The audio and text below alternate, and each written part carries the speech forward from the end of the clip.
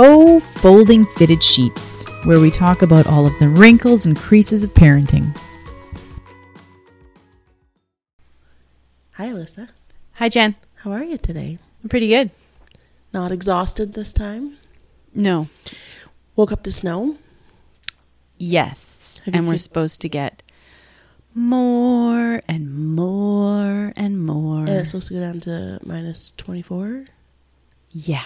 This week? But Yes. rebounds on the weekend. Rebounds. So it goes to what? like 3 degrees. Oh, yeah. And sunny. Thank goodness for Chinooks. Yeah. Love it. I'm hoping the snow doesn't last long.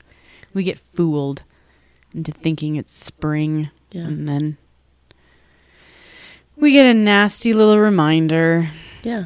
And sometimes that reminder is in August. Yeah. We're never really that far away from winter. No. It does feel like that at times. Yeah. Last night we were talking at supper about thunder snow. Yeah. Hasn't it been in like the last couple of years that happened for the first and I time? think it's always been on like the East Coast. I don't think we get it here. I feel like we did though in the last couple of years. And I was like, Really? what is this? I don't recall, but the idea of thunder snow is like on the same level as like Sharknado for me. No, I'm sure it did because I was super confused. Interesting. And I thought like they were out to lunch. I'm like, that's not a thing. Like you guys are crazy that you're forecasting Thunder snow. thunder snow. Yeah. But I'm pretty sure it did happen. Interesting. Yeah. I don't know. And then we were talking about they prefer rain, obviously. And my son says, yeah, you know, like when it's like 35 degrees, I'm like, okay, well, first off, it's regularly not 35 degrees here. And where are you living, son? And then you get like a sudden rain in the afternoon. I'm like, well, that sounds fantastic. Rain in the fall is worrisome because it can turn to snow. Well, rain now would Rain be very in the worrisome. spring is problematic Yeah. because it could turn to snow. It's really just the summer where we're like, okay, it's Yeah. going to rain and be wet, not icy. Yeah. Well, that's exactly it. And then we get rain and it just doesn't seem to stop. Mm-hmm. Sometimes. That was like a couple weeks ago when it was snowing. Yeah. And it was like a downpour, like what I would call like a downpour rain shower, only it was snow. Right. And then all of a sudden it was this ridiculous amount. It was so beautiful and sunny last week and there was some snowflakes falling down. Mm-hmm. Like, that is really cool. Mm-hmm.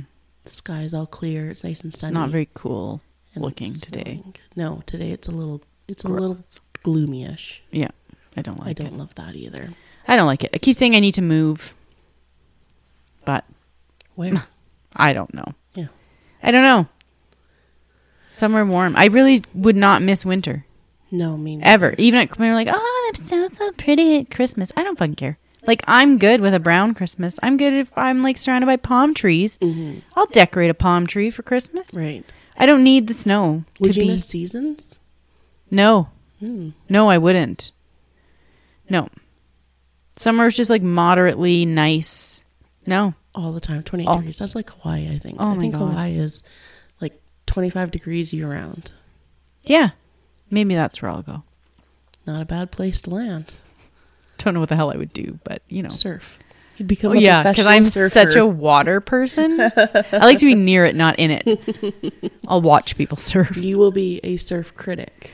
Yeah, I'll watch people surf while I drink my Mai Tai. Is a Mai Tai a Hawaiian drink? It is today. Perfect. Sounds Hawaiian. Excellent. Yeah. Wonderful. So what are we yammering about today? I thought we could maybe get into sort of the whole discipline versus punishment thing. Do we have enough time to cover discipline versus punishment? No, I don't think we have enough time to go into things too detailed. Like with strategies and things. We'll do and that. scenarios. Yeah, maybe we'll talk about a couple different, but just sort of the basic difference between discipline and punishment. Because I think the first thing that pops into my mind is when you and I used to do a workshop regularly.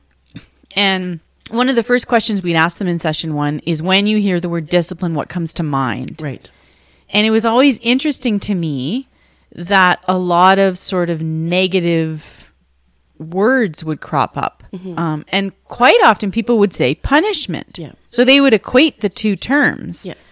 And I still think when people hear the word discipline, it's this very sort of serious, stern, giving your child a good talking to, whatever it might be. So we would get words like punishment, like timeout, like spanking, like consequence. I'm trying to think of some of the other terms that would come up. And then not all the time, quite often we would have somebody in the group saying teach, to teach. So they knew the meaning. Or guide. Right? Yeah. And that's what it means, right? We're guiding, when you're disciplining your child, we're essentially teaching them or guiding them what we want them to do. Right. Instead of probably what they just did do that was not acceptable or not appropriate. Right. Whereas punishment, intention is very different. The intention generally in punishment is not to teach, but it's more worded in, I'm going to teach you a lesson. Yes. And it comes from a place of quite often frustration, anger. You, child, made me feel bad, therefore I must make you feel bad in order for you never to do this again. Right. It's fear-based. Yeah, fear-based. And like I said, it just comes from a place of emotion, like strong emotion. Right. And that's really what it's full of, emotion versus what do I want to teach my child? Right. You have to take the emotion out of it. And that's super easy to do. Super easy. In fact, you just flip the switch. Yeah. Turn them off to the side. Yeah. Yeah. Deal with the situation. Yeah. And it's why I always said I can parent other people's children all day long. But when it comes to your own kids, like emotion is obviously there because you love them. Right. And you know you're responsible for how fucked up or not fucked up they're going to be. For how much therapy they will need. As adults. As adults, yes. Yeah. So yes, obviously I was tongue-in-cheek when I said it's easy to take the emotion out of it. But that is really the goal, is to figure out what you want to teach your child versus how badly do I want to make you feel because you embarrassed me, made me angry, made me frustrated, hurt my feelings. Right? Yeah, and I do think that a parent doesn't typically go into the day thinking, okay, well, I'm going to have to yell at them or scream at them or give them timeouts at least 10 times to get through this day. I don't think that a parent wakes up, contrary to what a child may think, wakes up and goes, how can I ruin my kid's day today? No, absolutely not. And I think that most parents who are aware that there is a difference between discipline and punishment and have really their children's best interest at heart beyond what's inside their home, right? So what the kids are looking like outside in groups and schools and preschools and playing with their friends at play dates or whatever, they have the intention of being a better person than they often end up being, a better parent than they often end up being throughout the day. Right. And it's, like you said, we just get wrapped up in whatever it is that we're feeling in that moment. So whether it's often comes from frustration. So somebody isn't listening to the instructions being given, or they're doing something that you know that you've mentioned before shouldn't be done, and it seems like it's a intentional behavior to try and get on your nerves. So contrary, to what I just said about parents waking up and wanting to ruin their children's day, children don't wake up wanting to ruin their parents' day either. No. Yeah, it's very difficult to manage emotions of a toddler when you can't manage your own emotions. Yes. So when you said that, it just reminded me of a quote. Oh. So it's Deborah McNamara. So she wrote a book called Rest, Play, Grow, Making Sense of Preschoolers. Love the book. Recommend it if you feel like looking it up. So in the book, at one point she puts, there is nothing like the force of an immature child to test the maturity level in a parent. Fair. So true. Yeah, absolutely. So true. And I've done it myself. I mean, I used to be quite a yeller. Not from the get-go, but that was once I'd reached a point, right, then I was yelling. And I hated it. But again, emotion was playing a huge part in this. And there were points even where I'm in the moment and thinking like, you're acting like a jackass. Like you've completely stooped to the level of your preschooler right now. But the problem is your brain doesn't care, because your brain in that moment has flipped, right, to your limbic system. So you're totally in the emotional part of your brain, and the thinking part is completely shut off. Right. So the hope is that you can prevent yourself from getting sort of to that breaking point, or at least having a plan so that it's like muscle memory at that point. You've got a plan, you've practiced the plan, so that when you do hit your breaking point, you can be like, okay, I had this plan. Your brain will be like, remember you had this plan. Yeah. No, and that's a very valid point. So at the beginning when we were talking about maybe not being able to discuss every scenario. Yeah. You don't have to have a different plan for every scenario. No. You can very easily have the same 3 or 4 step plan that you can apply to every situation, to stop instructions, to start instructions, to whatever the circumstance is. Mm-hmm. And really, step 1 is always to regulate yourself. Right. That's always step 1 is to have the plan, I guess. That's always step 1 Fair. Is to come up Yeah. with the plan. But then Yeah. step 1 of the plan is you need to get yourself in check. You need to be regulated, or this plan is not going to work. Right.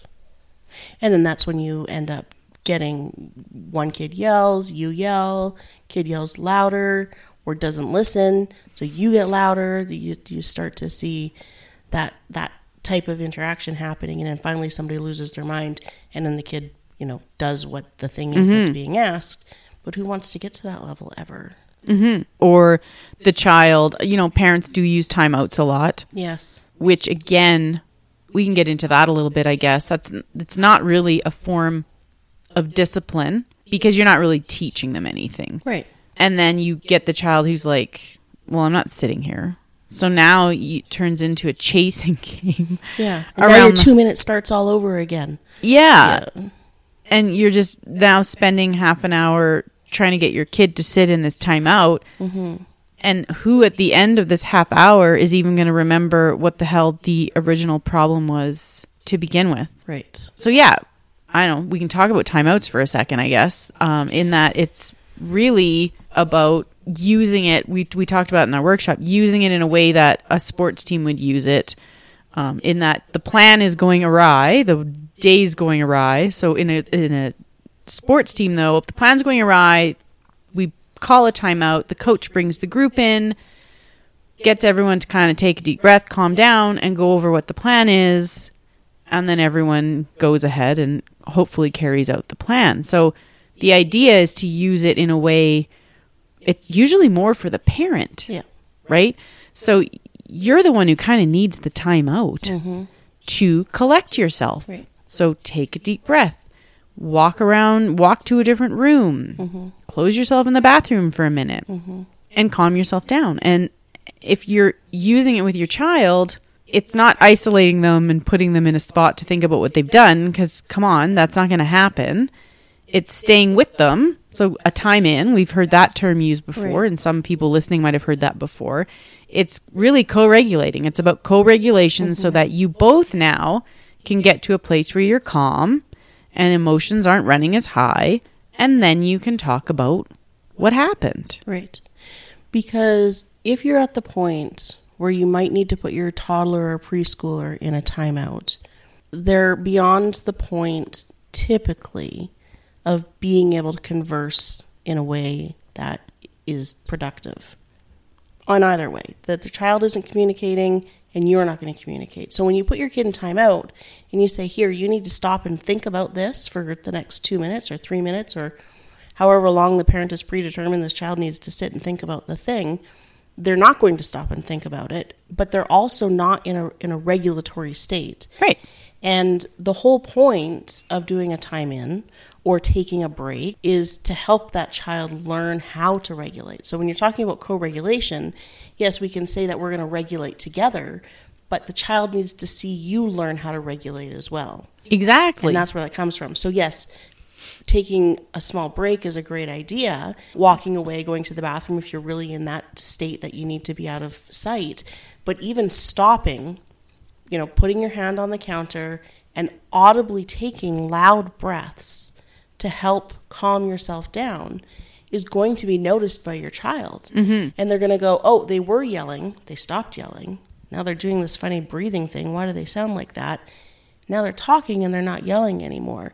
So they start to put that together. Mm-hmm. But it takes a lot of practice. It's extremely difficult to do if it's not something that you yourself as a parent are practiced at. And yeah, if you are in a state where you're going to spank your child, grab them, start screaming at the top of your lungs, I still say it's better than if you need to walk away. Absolutely. Walk away. Yeah. Make sure your child's in a safe place and take a minute. But yeah, if you're just starting to kind of okay, my blood's starting to boil a little bit here, your child might be overly excited or getting upset. So I talk about us flipping our lids, but they quite likely are also in that state. Right. So no teaching is going to happen in that scenario. Right. That kind of led me to the thought of teachers in general, right? If you walk into a classroom, right, and the teacher is yelling and screaming, and the kids are going berserk, nothing is going to be taught in that particular lesson or whatever. Yeah. So yeah, stop and think about teachers. You are the teacher in your house. Right. Unfortunately, it's a 24/7 job, so you don't get there's no union you can join. No, and I mean teachers too in schools don't really get many breaks throughout the day. It's if you want to eat, you need to eat at 10:20, and you need to pee at 3. It's similar, but yet you do get to go home at the end of the day. Right, you get to leave the 30 students behind. Yeah. And go to your own if you have them. Yeah, exactly. Yeah. But yeah, you're the teacher in your house. So think about teachers, like I said, in the classroom, and what characteristics do you think make a good teacher? Right. And I'm hoping you're not thinking about things they should belittle the kids, and they should make them feel stupid, and they should make them feel bad about themselves. Clearly, we would never answer that. Right. That's the same with us. Yeah. We want our children to be respectful. Mm-hmm. Therefore, we need to treat them with the same respect. Right.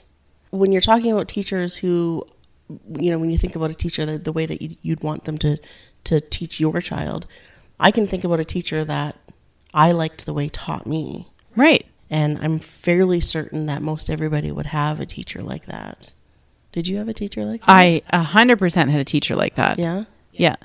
And I was very fortunate to have him in grades 5 and 6. Oh. So I had him for grade 5, and then the following year he became one of the grade 6 teachers, and I got to have him again.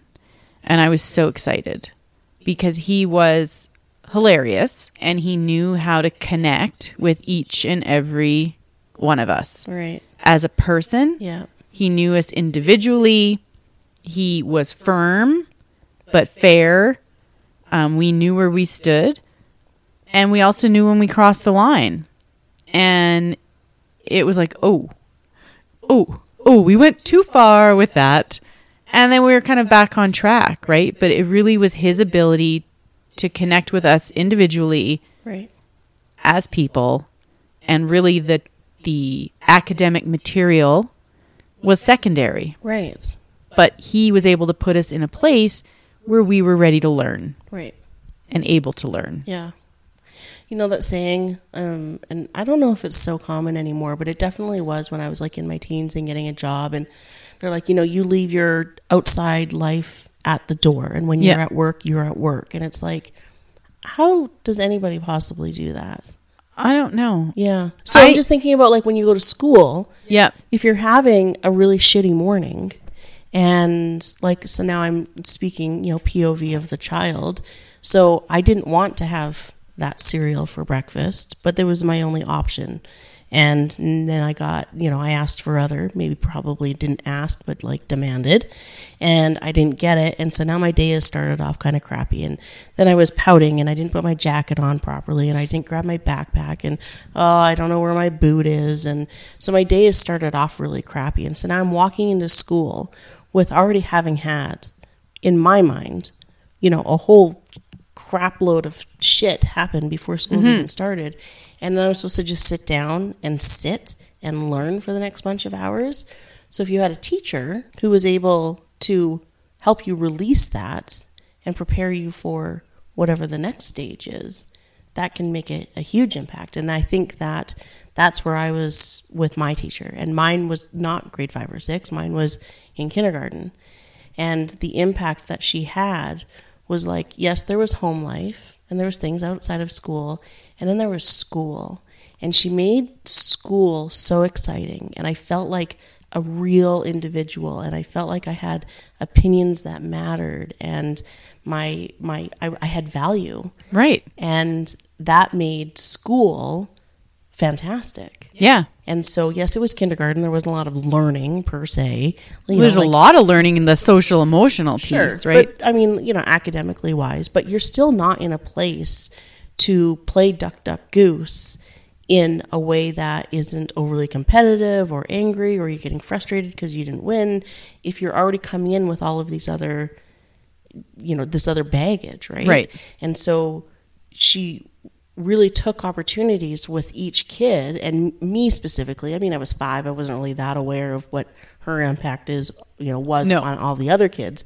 But I know that if I was starting to get frustrated, she helped me identify that. Right. And helped me work through it. She didn't get mad at me because I was frustrated. She recognized that I was having honest feelings, and maybe I still was carrying some of that stuff, that had happened in the morning or whatever, but it didn't impact the way that she felt about me. And I thought that had such a positive impact. And that's a teacher that I saw 5 days a week for half a day, right? And for 1 year, and have that much of an impact. So if we take that perspective and say, this person I was only with for 20 hours a week, maybe not even, and had such a positive impact on me. Now as a parent, how can I help my child feel that same way? I mean, obviously that's not possible because I'm with them for more than 20 hours a week. Yeah. But there are moments in the however many hours are in 7 days. Quick math. You want to do it? 24 times 7? Yes. Is 8, carry the 2. So 24/7. Just wait, I just about had it. What did we say again? 24 times 7. Okay. 24. She has a pen.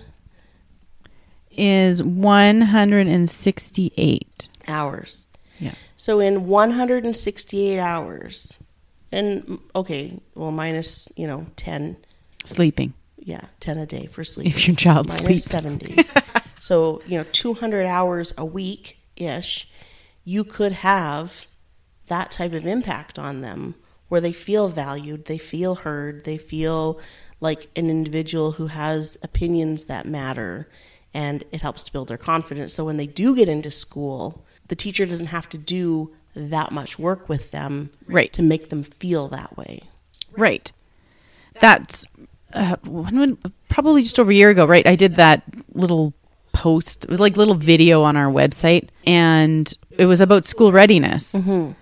And the point of it was you don't need to be worried so much about the ABCs, 1, 2, 3s, colors, shapes, cutting, how much a stamp costs, all of that type of stuff. When your child goes to kindergarten, they need to be in a place where they're again ready to learn. Right. So it's not really school readiness; it's in a state of regulation. Right. They're regulated so that they are actually ready to learn. So it's that social emotional piece, and they're learning it at home, and how you deal with your partner, how you deal when you're feeling upset, and how you deal with them when they do misbehave, when they do something that you're not that thrilled about. Right. So you were talking about how that teacher made you feel too. Mm-hmm. And that kind of reminded me of our favorite Barbara Coloroso. I have to take off my glasses. One moment, please. It's because she's an old lady. I'm old and I can't read on my phone. Do you want me to hold it over here for you? Or? Yeah, if I get you to hold it across the desk, perhaps then I can see it. But she came up. So Barbara Coloroso wrote books, several books.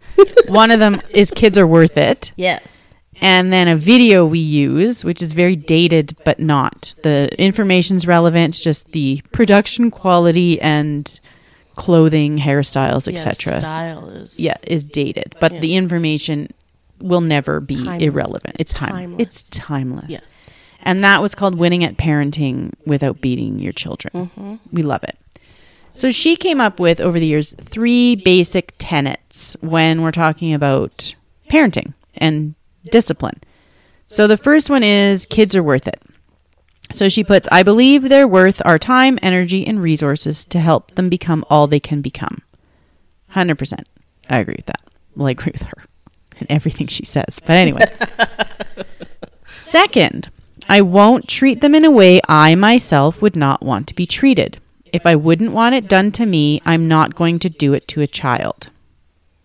Yeah. So that's kind of like that golden rule, right? Treat others how you would like to be treated. And the third, if it works, so you've got a strategy that works, it must leave my dignity and the child's dignity intact. Not just if it works or appears to work, but does it work and leave both of our dignity intact? Right. Because if it doesn't leave our dignity intact, then it is punishment, no matter what you want to call it. And I think that's a big one, because I think sometimes children are viewed as our responsibilities, which they are, but I think sometimes we view them as lesser beings. Sure. Easily controlled.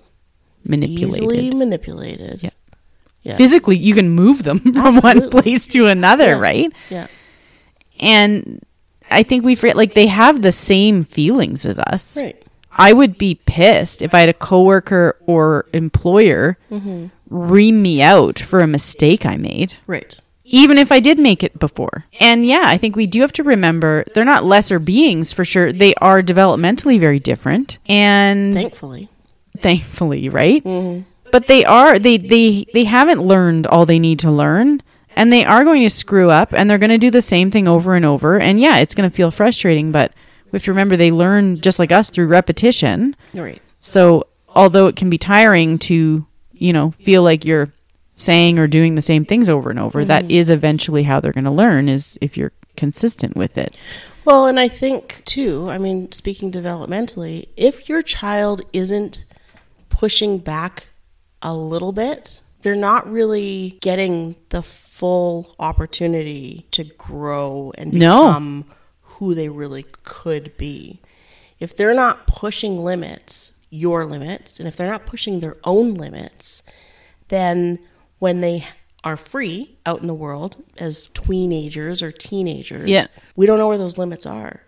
And you can't just go and pick them up and physically move them from whatever thing you don't want them to be doing. So what do you do? Like, I know you don't want a child who's like constantly questioning you, because that's super frustrating. It is. But a child who is questioning you is going to be so much better off later on in life. Well, and that goes to that whole teaching them how to think and not what to think, right? Oh, you don't want... Who said that? That's Barbara Colarusso. Yeah, because you don't want them being blindly obedient, because then they become teenagers who are blindly obedient. You don't want them to be blindly obedient as teenagers, because the major influence to teens are other teens. It's their peers. Their peers. Yeah, absolutely. So now their peers doing something. You don't want them to be a follower. Right. You want them to then question and say, no, that's stupid. I'm not doing that. Yeah. Unfortunately, that means when they were younger, they probably questioned you. Yeah. And you probably were right in your thinking and what you were telling them to do or that, whatever. But then how were you teaching them that you were right? Right. Were you saying, do it anyway because I said so? Or do it or I'm going to smack you? Or whatever it is, right? Or were you working through, you know, problem-solving steps and calmly talking to them and explaining things? Or well, and then you have, yes, both of those options. You also have the third option of parents who will let their kid do anything. Yeah, and we talked about that in one of our other episodes, right? You want to find out what the consequences. I'm not going to tell you to stop sticking the fork in the plug anymore. Do it. Stick the fork in the plug and find out what happens. Yeah. Bet you won't do that again. Yeah. Well, and that's abusive too. Yes. Stick your hands on the hot stove. You're literally risking their safety. Yeah. When you do know better, and yes, it's frustrating, but there's also things that you can do to alleviate that. Show them videos on electrocution. Show them how electricity works. Make static electricity with a balloon and distract them that way while you're teaching them something, right? Like there are other ways around that. But there is that piece as well where people are, where parents are like, well, you know, they'll learn. They just won't do that again. Well, he never did that again. Climbed up on the shelf and fell off. Didn't do that again. I mean, maybe he won't do that again. I myself had a kid who regularly pushed his physical limits. Right. Contrary to how I had suggested and redirected and spoke with and literally caught him as he was midair launching off of a bookshelf. Like, there are those kids and you just have to be on like high alert all the time. But I wouldn't let him willingly hurt himself. Yeah, see what happens. He did hurt himself and still tried to do it again, thinking that, okay, well, maybe it was because I did this. And so I'm going to try doing it slightly different and see if I get a different result. So, I mean, that's also crazy frustrating. Super frustrating, actually. And exhausting. And it took away from the other kids because I was constantly then having to like intervene with him. To make sure he was safe. To make sure that he wasn't bouncing his head off of the floor. Yeah. Because the thing that he thought might work didn't work. So when you were talking about how we would do workshops with parents, specifically about promoting positive discipline in their homes, and you would ask them, describe to us what discipline means. And they would have these answers. And I swear some of them had, you know, Google pulled up on their phones underneath and they were repeating this. But I find that we generally had two types of people in the class. Yep. One was a parent who wasn't doing things the way that they wanted to be doing them and were looking for strategies and tools how to change and it. Figure out exactly how to change. And the other one was a parent who had all the answers, and yet their children still weren't behaving. So we had parents who were there looking for instruction on how to help themselves. Because they had the self-awareness. Right. They understood that what they were doing wasn't working and they wanted to figure out another way. And then we had parents who were there because they needed help on figuring out how to control their kids' behavior. And that was the outlook that they looked on it. It wasn't them. Right. It wasn't the parent who needed the help. Right. It was they needed help figuring out how to control their child. Fixing the child. Fixing their child. Yeah, absolutely. I 100% agree with that. Yeah. That they didn't see the cause and effect relationship. No. Is that No. And then that's what we tried to teach them too, right? Like, you can't change. We talked about this in temperament. You can't change someone's inherent temperamental characteristics. Right. However, if you change your reaction to them and to their behavior, that's automatically going to change how they then react. You're absolutely right. Yeah. And in that same one, I don't know if it was that episode or another one where I talked about tone of voice. Right. And like how I think I had a realization that I think I was more of an asshole to my husband than I had realized. I now have noticed a very significant difference because I recognized that my tone of voice was different. Right. And so I started reacting differently or in starting conversations differently. And our communication has changed within 2 weeks. Mm-hmm. So one little thing that I did after some, kick in the face self-awareness has significantly changed the way that we're communicating. And he has no idea what's happening. Mm-hmm. Which is fine. Yeah. Because it wasn't on him. Right. It was on me. I was the one who was being an asshole. Right. But even if he was also being an asshole, just by you changing something is going to affect a change on him and how he then reacts back. Yeah, sorry, that's what I mean. Because I changed the tone in which I was initiating conversations or responding, he was then continue on the conversation. Right. It wasn't just shut down. Mm-hmm. And it has, like I said, it's completely changed the way that we've communicated over it. But what I mean by he has no idea what's happening, he hasn't verbalized. No. Oh, you're speaking so much nicer now. No. And I want to talk with you more. No, and your child's not going to necessarily notice that either. Exactly. But they're going to all of a sudden notice a difference and that you're not reacting the same way you normally do. Yeah. So it's going to obviously then affect a change in them. Yeah. This happened when my daughter was 6. She was generally like a pretty easygoing child. Although my mom often reminds me of like conflict I had with her. And I don't really recall her being that difficult. But I love that we memory wash. yeah. Yes. I'm like, no, she was easy.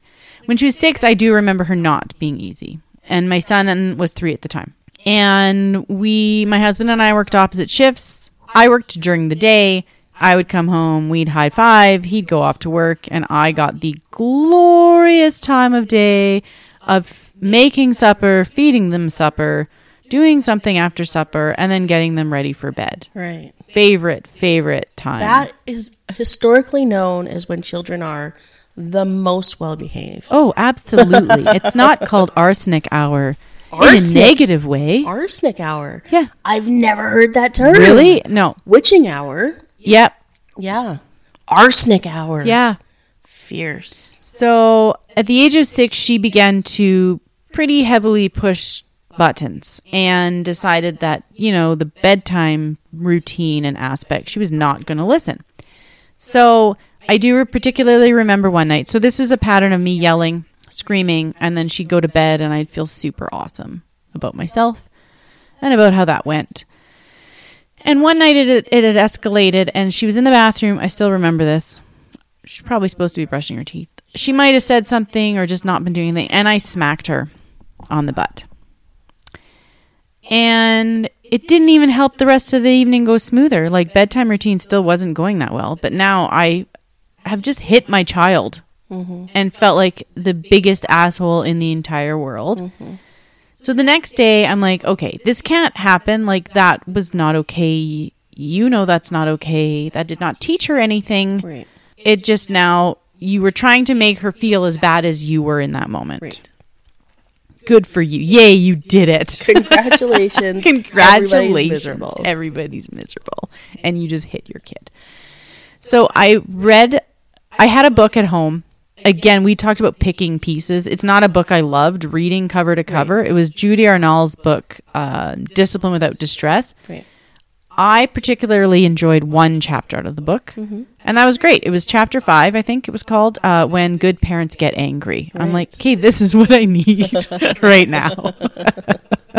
I feel like this resonates in this moment. Yes. I'm like, I am good parent. I am. Man, am I pissed off. And so one of the strategies was do the opposite of what your child's expecting to do. Right.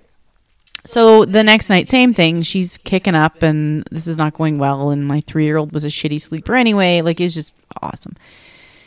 And instead of yelling, which would have been my go-to, I went and gave her a hug. And it was a proper hug. I didn't have her in a headlock or a sleeper hold. A bear hug, squeezing the breath out of her lungs. No, she could still breathe. But the look of shock on that little kid's face. Right. It's like, what is happening? She thought I'd lost my fucking mind. I'm sure of it. Yeah. Her life has flashed before her eyes. She says, this is it. Yeah. This is how it all ends. Yeah. My mom has officially gone completely crazy. Yeah. No, I hugged her and, for like 20 seconds kind of thing. And holy crap, did it change the situation. Calmed everything down. So again, in that moment, I'm like, okay, she's not the problem. You are. Right. And you need to react differently. And was it smooth sailing every night after that? No. But that had such an impact, that moment, on me, that it acted as such a powerful reminder going forward of, okay, don't go back to old habits. Remember what happened that night. Right. How important it was to stay calm. And, how do you want to teach her? How do you want to teach her that the routine's going to happen and without yelling and screaming and possibly hitting her on the butt again? No, that's absolutely fair. And I think that there's a bigger lesson in that you've taught her, or you're teaching her at that time, how to deal with her own conflict.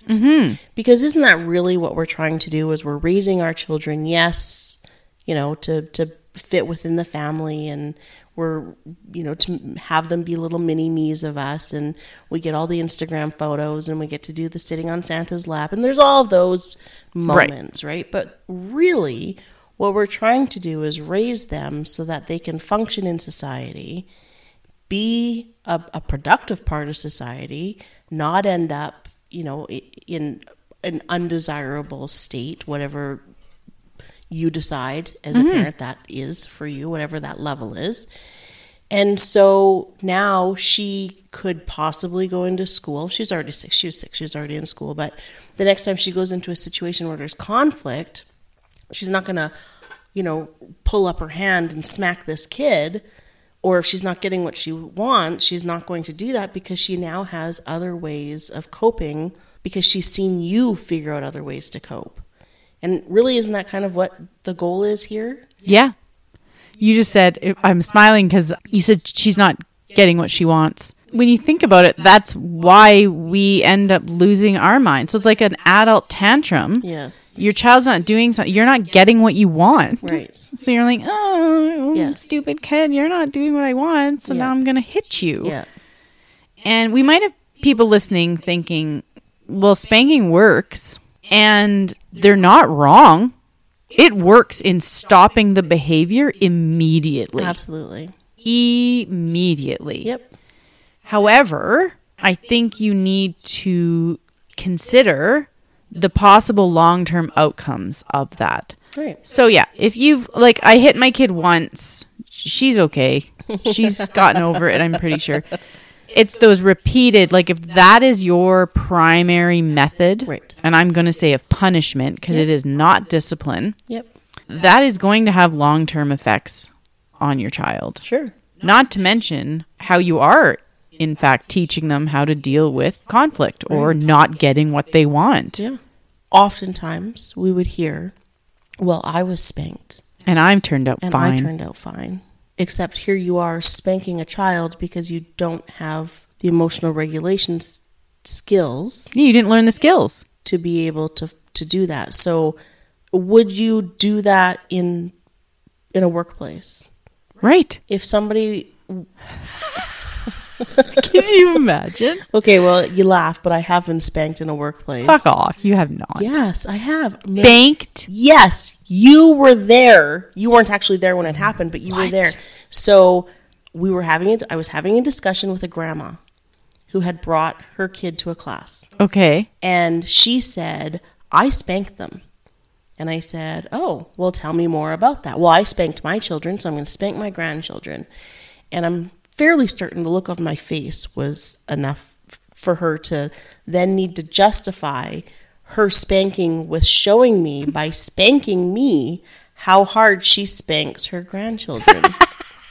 I do not remember this. And I was in complete shock. Obviously. Complete shock, because I just got spanked by another adult who was proving to me that spanking is fine. And it was not in the bedroom. It was not. I did not enjoy it. It was humiliating. It was humiliating, but it was interesting. I look at it and be like, that is super embarrassing for you. Both of you, though, right? And that's I wasn't the thing. humiliated. I was shocked, and I was I was really like, this is something that you're okay with doing. You're okay with spanking another human who you literally met less than half an hour ago.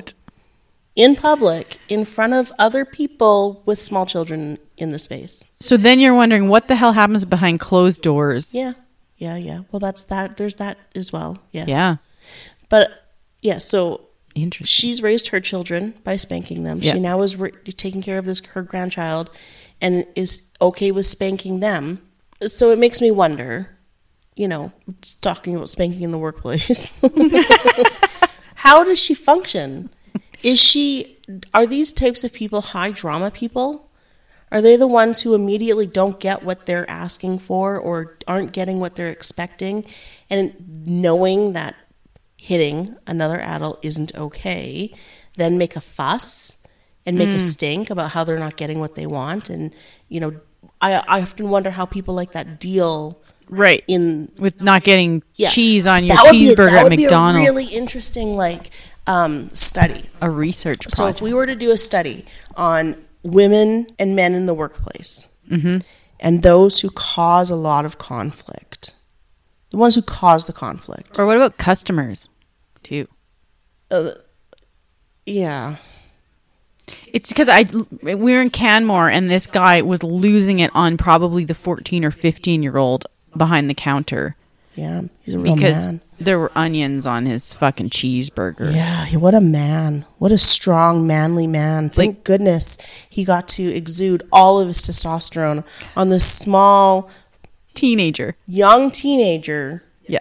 Who made an onion mistake. Yeah. Now imagine if that person had rear-ended this guy. Right? Like, this is what I wonder. Because they have such poor regulation skills, are they the reason we have these really ridiculous things happening in our adult lives? Are these the drama people? So then you're curious as to, like, going back, like, did they just never learn healthy coping skills and regulation skills? Regulation, yeah. So they're just constantly dysregulated. Probably. I don't know. Yeah, that's interesting. I am curious about that, actually. Yeah. Because I know a handful of people who are just constantly in a state of causing conflict. Mm-hmm. And it seems like sometimes just for the sake of causing conflict. Sometimes. And it's like, and even if it's something that's happened to them, right? Like their basement flooded. Mm-hmm. Well, oh my God, their basement flooded. And it was probably somebody else's fault. And now they have to do this. And now they have to do that. And they have to pay insurance. And they have to get somebody in to fix the flooring. Like, it's just everything is such a big deal. Right. It does make me wonder if if we take away any type of, possible mental distress that they might be having. Maybe they suffer from regular anxiety. Maybe they have a generalized anxiety disorder. Maybe they have depression. Those probably play into it. But if you take away those, is this a person who just never really learned how to regulate their emotions? Probably. I'm going to say probably, not just possibly. Curious. Does totally make sense. So what we'd like to know from drama people, from high drama people, would you say that you are good at regulating your emotions? In a healthy way. Yes. I guess just regulating them.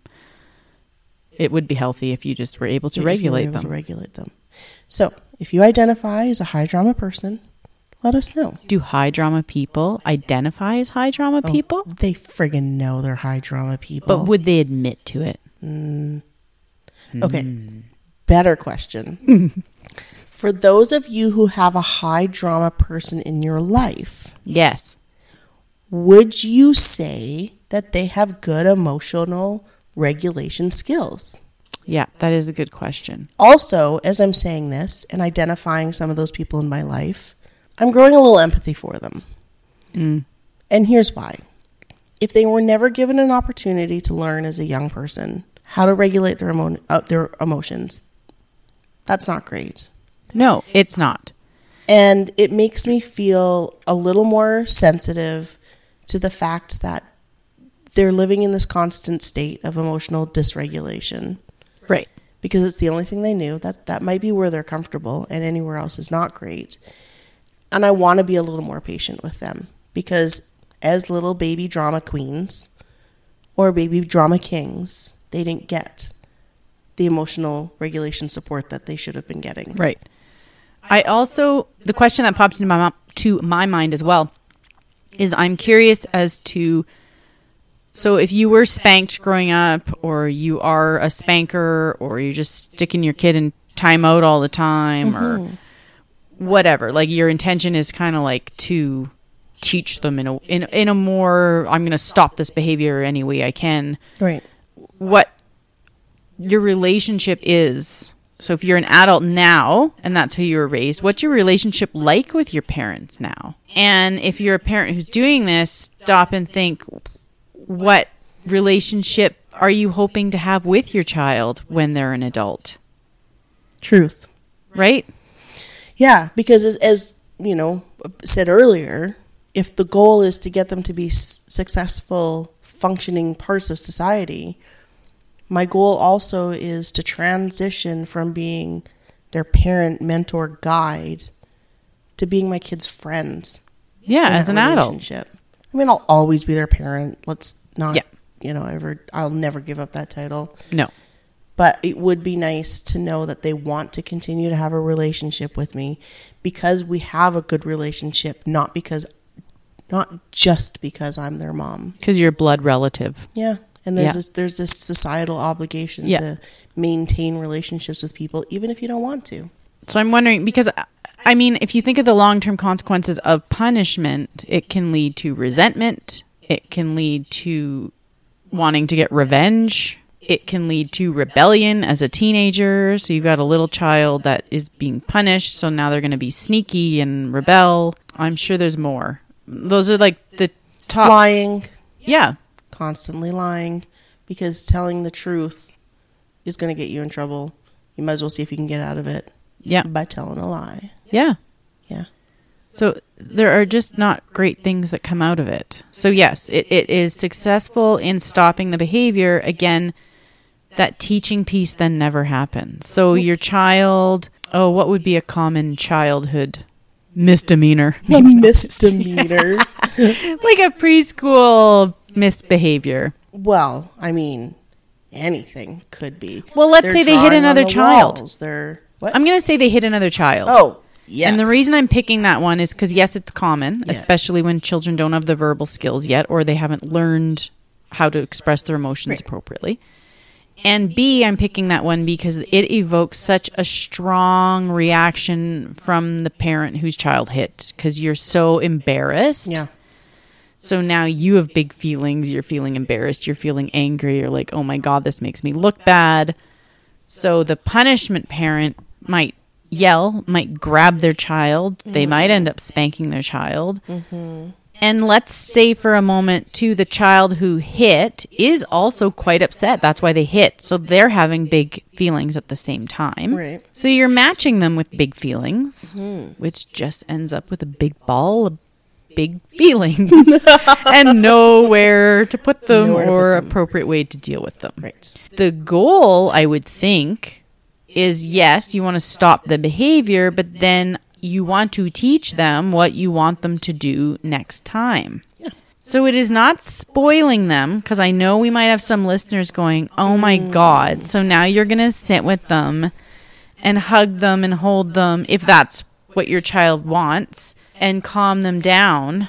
And I'm going to say, yeah, that's exactly what you're going to do. First, you got to calm yourself down if you are feeling embarrassed and angry. And it's not wrong if that's how you feel. Yeah. But then the bonus is the discipline part gets to happen. Yeah. So now you're both calm. You've both taken some breaths. You've both just sat quietly, maybe the physical contact, whatever. And now that you're both calm and you can use the thinking parts of your brains again, right, you can talk about what happened and what you want them to do differently next time. Well, this is also a really great space to mention it, because we have covered like apologies and whatnot.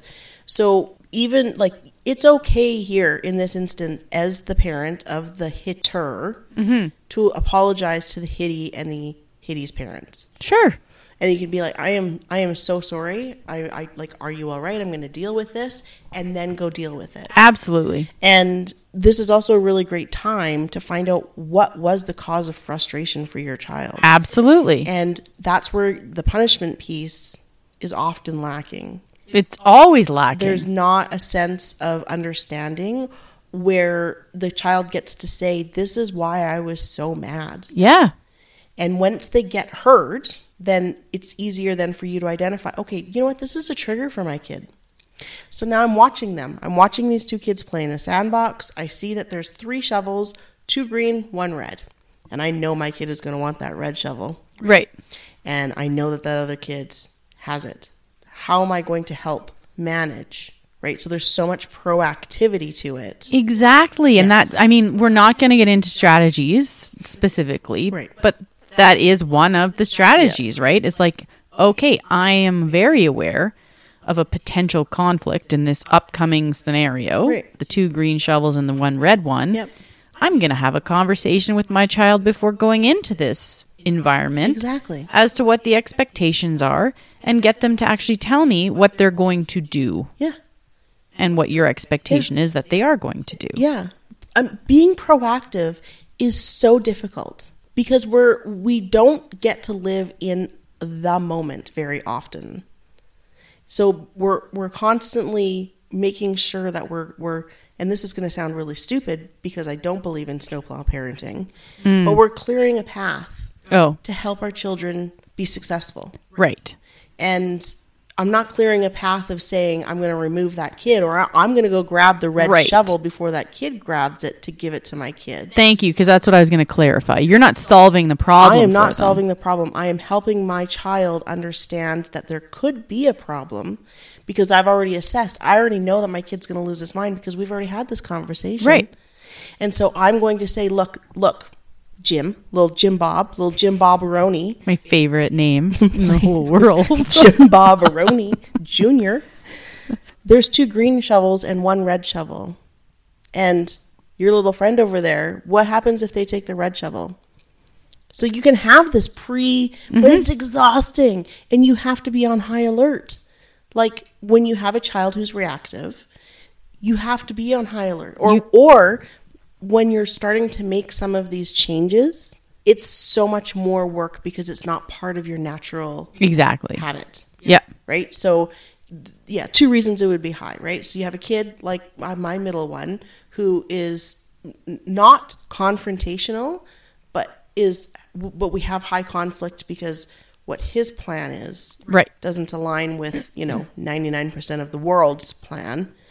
Or you have a parent who's trying these new strategies, and it's a lot of work to stay on top of them and to start implementing them and doing it in a way that is working. Yeah. It's very difficult. And I do suggest, and you and I both suggested to parents in this, because we've already mentioned that the first step is to have a plan. Yeah. Write it out. Sure. Post it. Do some point forms. Something so that in the moment when you do notice, like, oh my God, my feelings are getting a little much, that you don't have to think, you don't have to plan. You can just look and be like, okay, this is what I'm going to do. Yeah. Nobody says you can't have a cheat sheet for parenting. Oh my God, you need 1 million cheat sheets. Post-its all over the place. But yeah, I mean that it's funny because I think a lot of society, and I even think of government policies and whatnot, are very reactive. Heck yeah. And it's really hard to get people to think about the prevention piece. They're like, well, it boggles my mind. Is this a little bit of a bone of contention for you? Prevention versus intervention? It's huge. Yeah. And discipline is prevention. Correct. Because you're teaching them. Yep. And punishment is reactive. Yes. Because you're reacting to your own emotions without a plan. And it seems like you're getting good results because you spank that child, they suddenly stop what they're doing, and you're like, boom, result. And it's quick and dirty. Yep, done. That moment, in that exact moment, your problem has been solved. Mm-hmm. Yeah, another Barbara quote I love is that parenting is not an efficient job. No shit. It's not a job you can do from another room or from across the room. You need to be in front of your child. Mm-hmm. You need to be present. You need to put your phone down. And you need to, in order to teach them effectively, you need to be present and in front of their face and emotionally present as well. Yeah, which is, that's a lot. It is. And you're going to screw up. Yes. That's the other thing. Like if you are trying and you're trying to change things, like give yourself a break. You're not going to do this all of the time. And if you slip up once in a while, like it's not going to have huge long-term detrimental effects. Right. But again, it goes back again to that self-awareness piece. Mm-hmm. And your perception of things, which you brought up. Are you the problem? Are you the one who can change and then affect change? Or do you really think that your child is the problem and you need to fix them? Right. Because that in itself, if you can flip your perspective and reframe it, That's huge. And that can switch from day to day depending on your own mood and your own mental capabilities for that day, right? But in general, do you look at it as though your child is a problem? Mm-hmm. Or do you go, I don't have all the answers and I need more help to be able to deal with this? Exactly. Yeah. We kind of bounced around a little bit. No, we didn't. Were we like laser focused and only talked about the specific topic? Yeah. Yes. That is so like us. Yeah. But when we're talking about the difference between discipline and punishment, what does it really come down to? Intention. Is your intention to not only stop the behavior, but is your intention to teach your child and to teach, not only teach them what behavior you expect, but teach them regulation skills? Right. Or is your intention to make them feel bad because you feel bad and you feel like the only way to stop the behavior is to instill the fear of God into them and to make them feel bad? Yeah. That to me, anyway, and it's reactive, so it's prevention versus reaction as well. Absolutely. That to me is the biggest difference. Excellent. All right. So you told me earlier you have a little story that's sort of along these lines. Well, it's not really along these lines. I know we talked about, finding quotes or remembering things our kids said, and this is just one. It really isn't related to discipline versus punishment, but it's one of my favorite quotes of my daughter. And she wasn't that young. She was probably like 12 or 13. And so my son is 3 years younger than her. And he was going on and on talking. He loves his sister. And he was going on and on trying to get her attention, talking to her about something. And he got really mad. He's like, "You're not even listening to me." And she said, "It's not that I'm not listening, Liam. It's just that I really don't care." And I'm like, oh my God. Like, how many times would you have loved to say that to somebody at work? Yeah, well, or to my own kids. Yeah. After I've watched them do the God. same, flip on the monkey bars 97,000 times. Yeah.